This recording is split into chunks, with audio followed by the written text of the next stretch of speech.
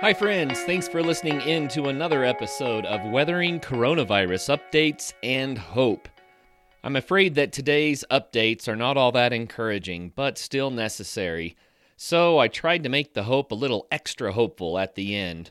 Today is Wednesday, April the 8th, and the reason I point that out is because, I don't know about you, I'm having a little bit of a difficult time remembering which day of the week it is. So this morning, I looked at my calendar, and I put my finger on Wednesday, April the 8th, and said, oh, it's hump day.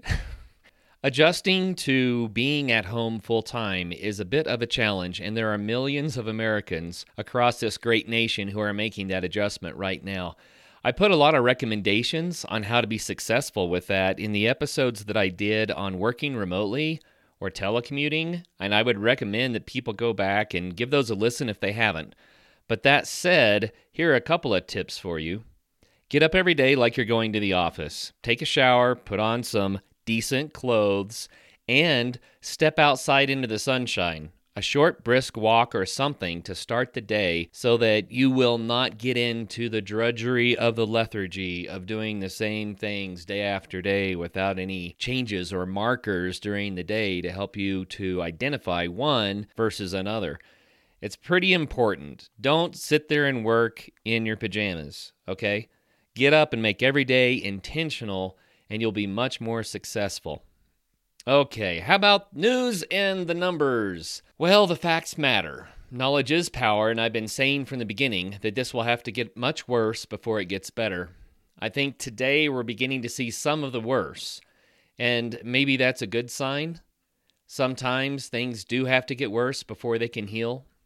We should not be surprised by the following, but I would also like to remind all of us that the U.S. has done more than twice the testing of any other nation on the planet, with over 2 million tests completed. That's good news, but we need to be doing 330 million tests or more. But since we have done twice as many tests as any other nation on the planet, it does drive up our case numbers. Also, we're the third most populous nation on the planet, so we should anticipate that we may have more cases and therefore more deaths than most other smaller nations, but with a low percent fatality rate.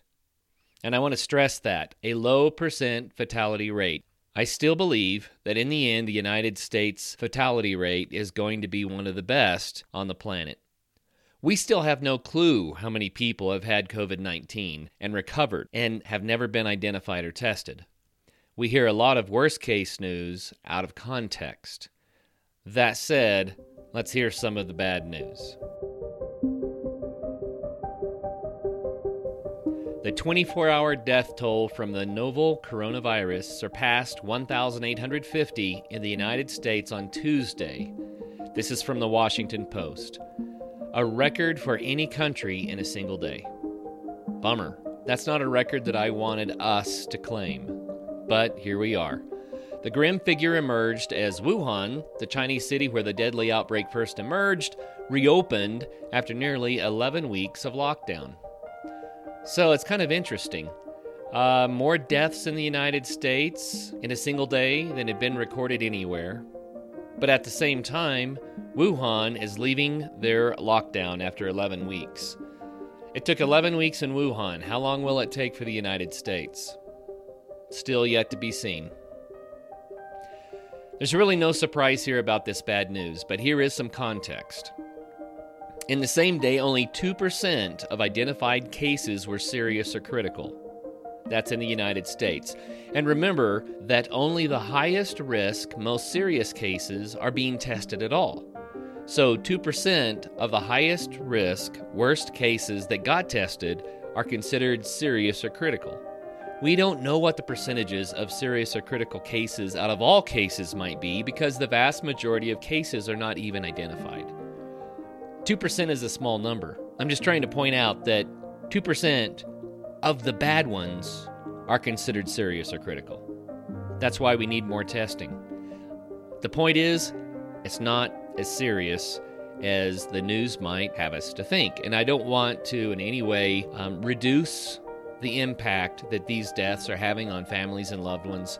I'm just trying to get people to understand not everybody is dying. It is a serious illness, but most people live, and it's going to be okay.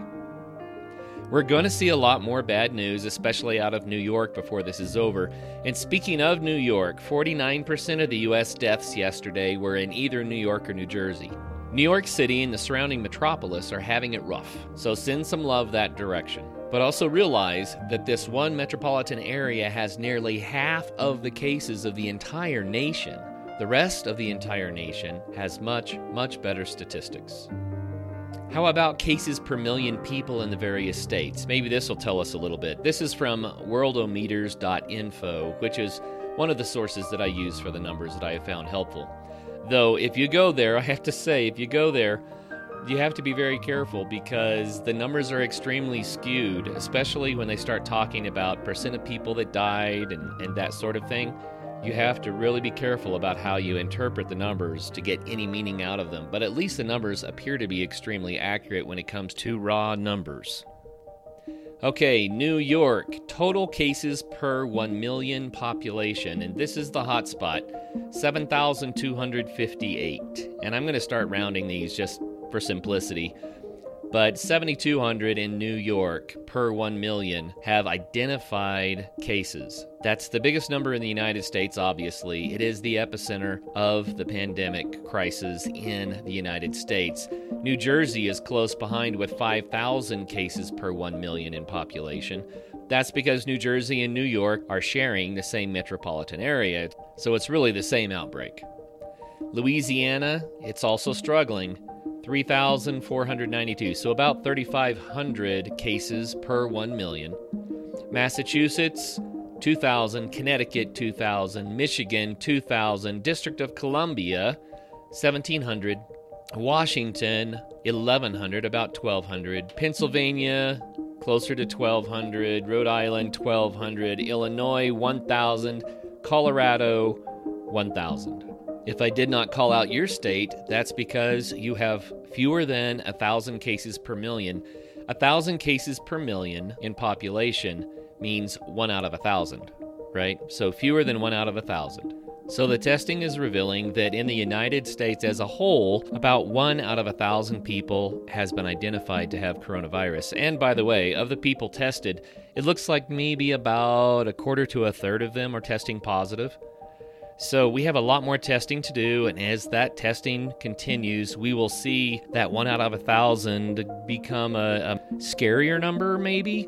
But the good news is, it will also illustrate that the vast, vast majority of people that have coronavirus are not having a serious case, and certainly not a deadly case.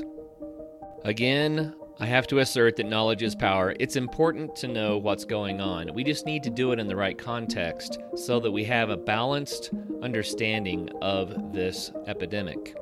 From the Washington Post again, the World Trade Organization said it expects the pandemic to cause global trade to fall 13 to 32% in 2020 from last year, and that the impact will likely be more severe than that of the 2008 financial crisis. So the parallel concern to the coronavirus illnesses is, of course, the economic impacts of the virus and the extreme social distancing. No surprises here. It's so much better to have some information than to be speculating about how bad this will be. So the World Trade Organization says 13 to 32% reduction in global trade. We still don't know the extent of economic impacts, but at least some numbers are starting to surface, which I think is good news. Additionally, while Americans have not yet received their stimulus checks, President Trump is already starting to propose a second round of checks to follow the first, and that's from USA Today. From Forbes.com, the checks from the Treasury and the IRS probably start going out, I think this week, perhaps early next. That's from Larry Kudlow, the director of the U.S. Economic Council. So those checks are on the way. The check's in the mail. You've heard that before. Well, this week or the next. That's good news, too.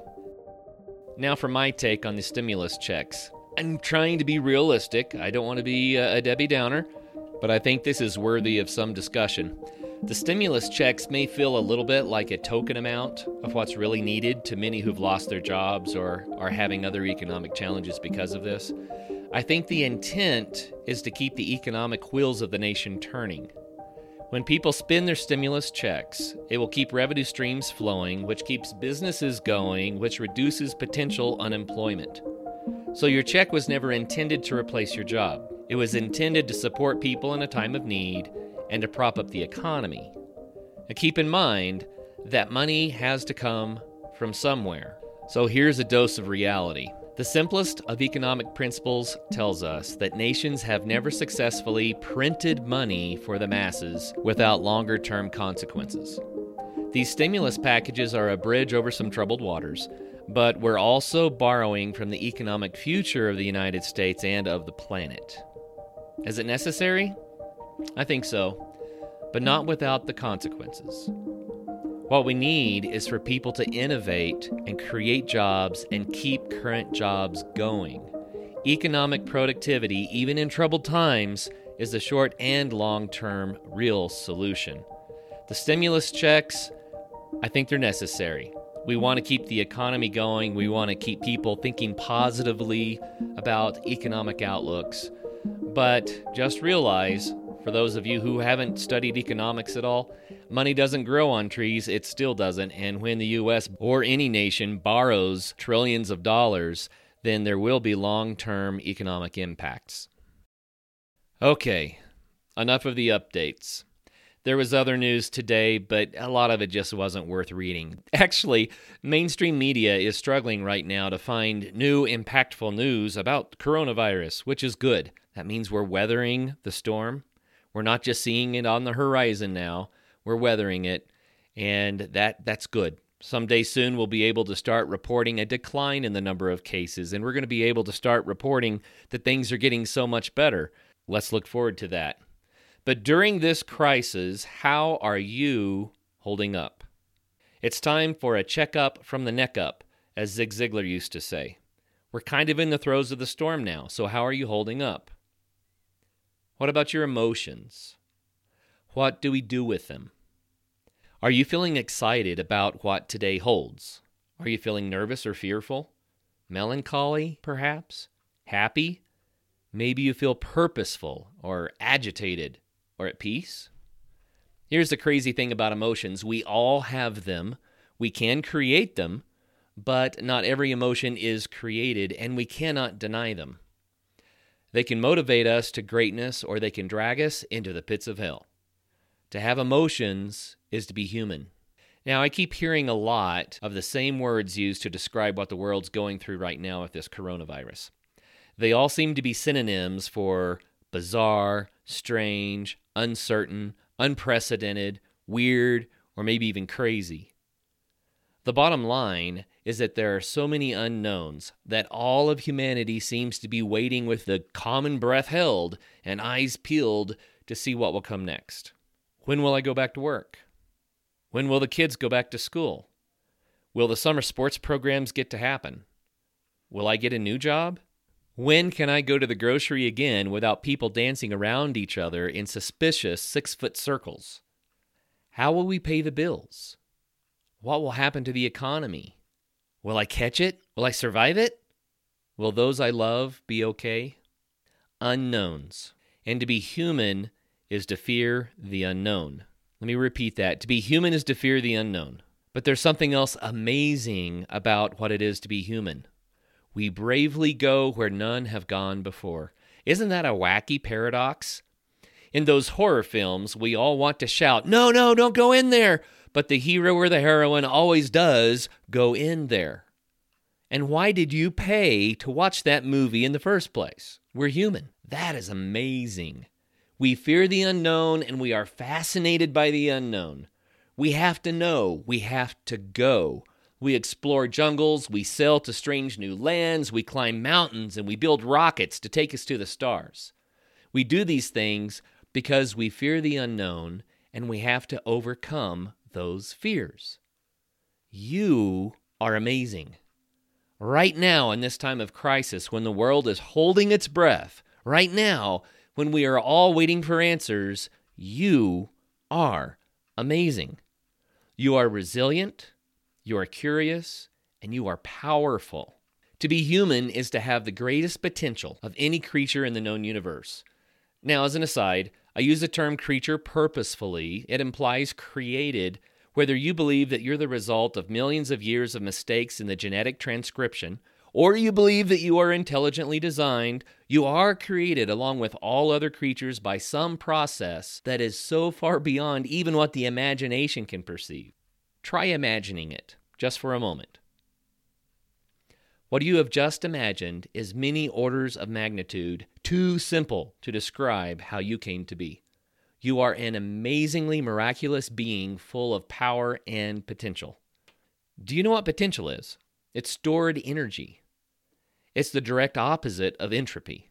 Entropy is the tendency of everything to resort to a lower energy state. So what does that mean? It means that rocks roll downhill, sticks burn into ash. Your bedroom gets cluttered and dusty because it takes more energy to keep it nice than to let it deteriorate into chaos.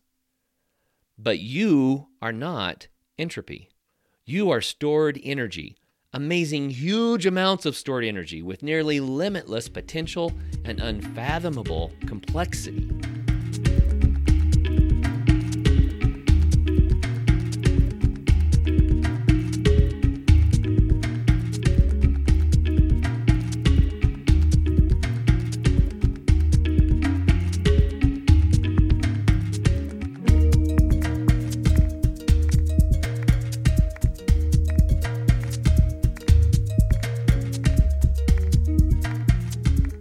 So let's pause for a moment and remember the fear part.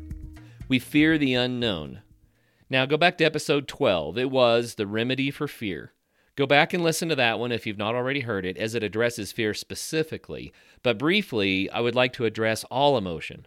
Emotion is wonderful, and it's a huge part of the human design that makes us so amazing. But we do need to make emotion a motive force, motive force, for good in our lives rather than a crippling or overwhelming force. A motive force for good in our lives. I first heard this advice from a book entitled Tuesdays with Morrie. Morrie was dying, and the author of the book visited Morrie on Tuesdays. They developed an amazing friendship, but more than that, they explored what it means to be human and alive from the perspective of Morrie, who was approaching the end of his season of life here. This is what Morrie said. When he was afraid or feeling sad, he would pause and feel the emotion. After feeling it fully, he would move on, knowing that the emotion would not last forever. He would feel happy or peaceful or some other emotions soon enough, too. Good advice, that. Observe the emotion. Acknowledge the emotion. Experience it. No need to figure out why or to fix it. Rather, just experience it for a little while. Then take a deep breath and move forward into that great next thing that you do. Granted, sometimes we humans develop destructive habits that cause us unnecessary negative emotions. Those habits do need to be sorted out with a professional. But most of the time, we benefit greatly by just observing our own feelings and then moving on to the next thing. Redirect our focus to the purpose of the moment or of the day. Now, back to entropy and potential. Humans are creative and powerful. We explore the unknown and innovate and create and improvise and execute and make things happen. Humans organize and put energy into systems to create greater order and complexity, achieving wonderful results. You are a force to be reckoned with. You are capable of so much. You certainly don't have to be a Tesla or an Einstein or maybe an Edison to be a creative force. You are capable of so much. All you need to do is to choose a purpose, create a plan, and start moving forward toward what you want to achieve. You will succeed if you do not give up. You can face the setbacks as wise teachers, learn from mistakes, continue to reverse entropy, put your energy and your brilliant ideas and your organization into your chosen purpose. That is what it means to be human. During this COVID-19 crisis, try this. We are feeling shut down, locked down, held back. No need to feel that way. Find a purpose that you value and go for it. Humans are overcomers. We always have constraints. Extreme social distancing is not an end to your dreams. It's only a constraint. It's part of the puzzle to solve, just like gravity was for the Wright brothers or the suffocating deeps of the oceans were for Jacques Cousteau. Just constraints, parameters to be addressed. We don't know how long extreme social distancing will last. We know it's worthwhile. So adopt it as one of the constraints and keep chasing a purpose. Don't think of this as locked down or on hold. No, it's only another pothole in the road of your journey. So go for it. You are an amazing amount of potential. You are a warehouse full of stored energy and creativity. What an incredible resource. So what will you do with all that potential during this season of coronavirus constraints?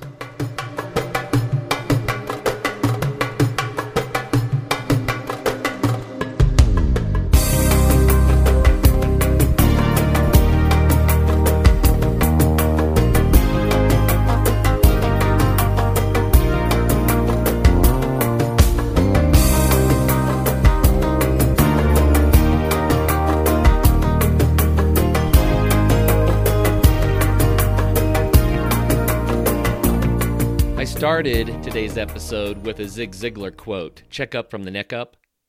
But here are some more that you may resonate with today. First, Zig Ziglar says, you can get everything in life you want if you'll just help enough other people get what they want. Here's another one. People often say that motivation doesn't last. Well, neither does bathing. That's why we recommend it daily. Or how about this one? You don't have to be great at something to start, but you do have to start to be great at something. Oh, I like this one too. He always knew how to turn a phrase. Your attitude, not your aptitude, will determine your altitude. That's so true. Anybody can win. They just have to have the right attitude and go for it and not stop trying. Remember that failure is an event, not a person. I like that one too. Failure is an event, not a person. You were born to win, but to be a winner, you must plan to win, prepare to win, and expect to win. And here's another one. A goal properly set is halfway reached. And I don't know the source of this one, I apologize, but a job once begun is half done. How true is that? Getting started is the hardest part of anything.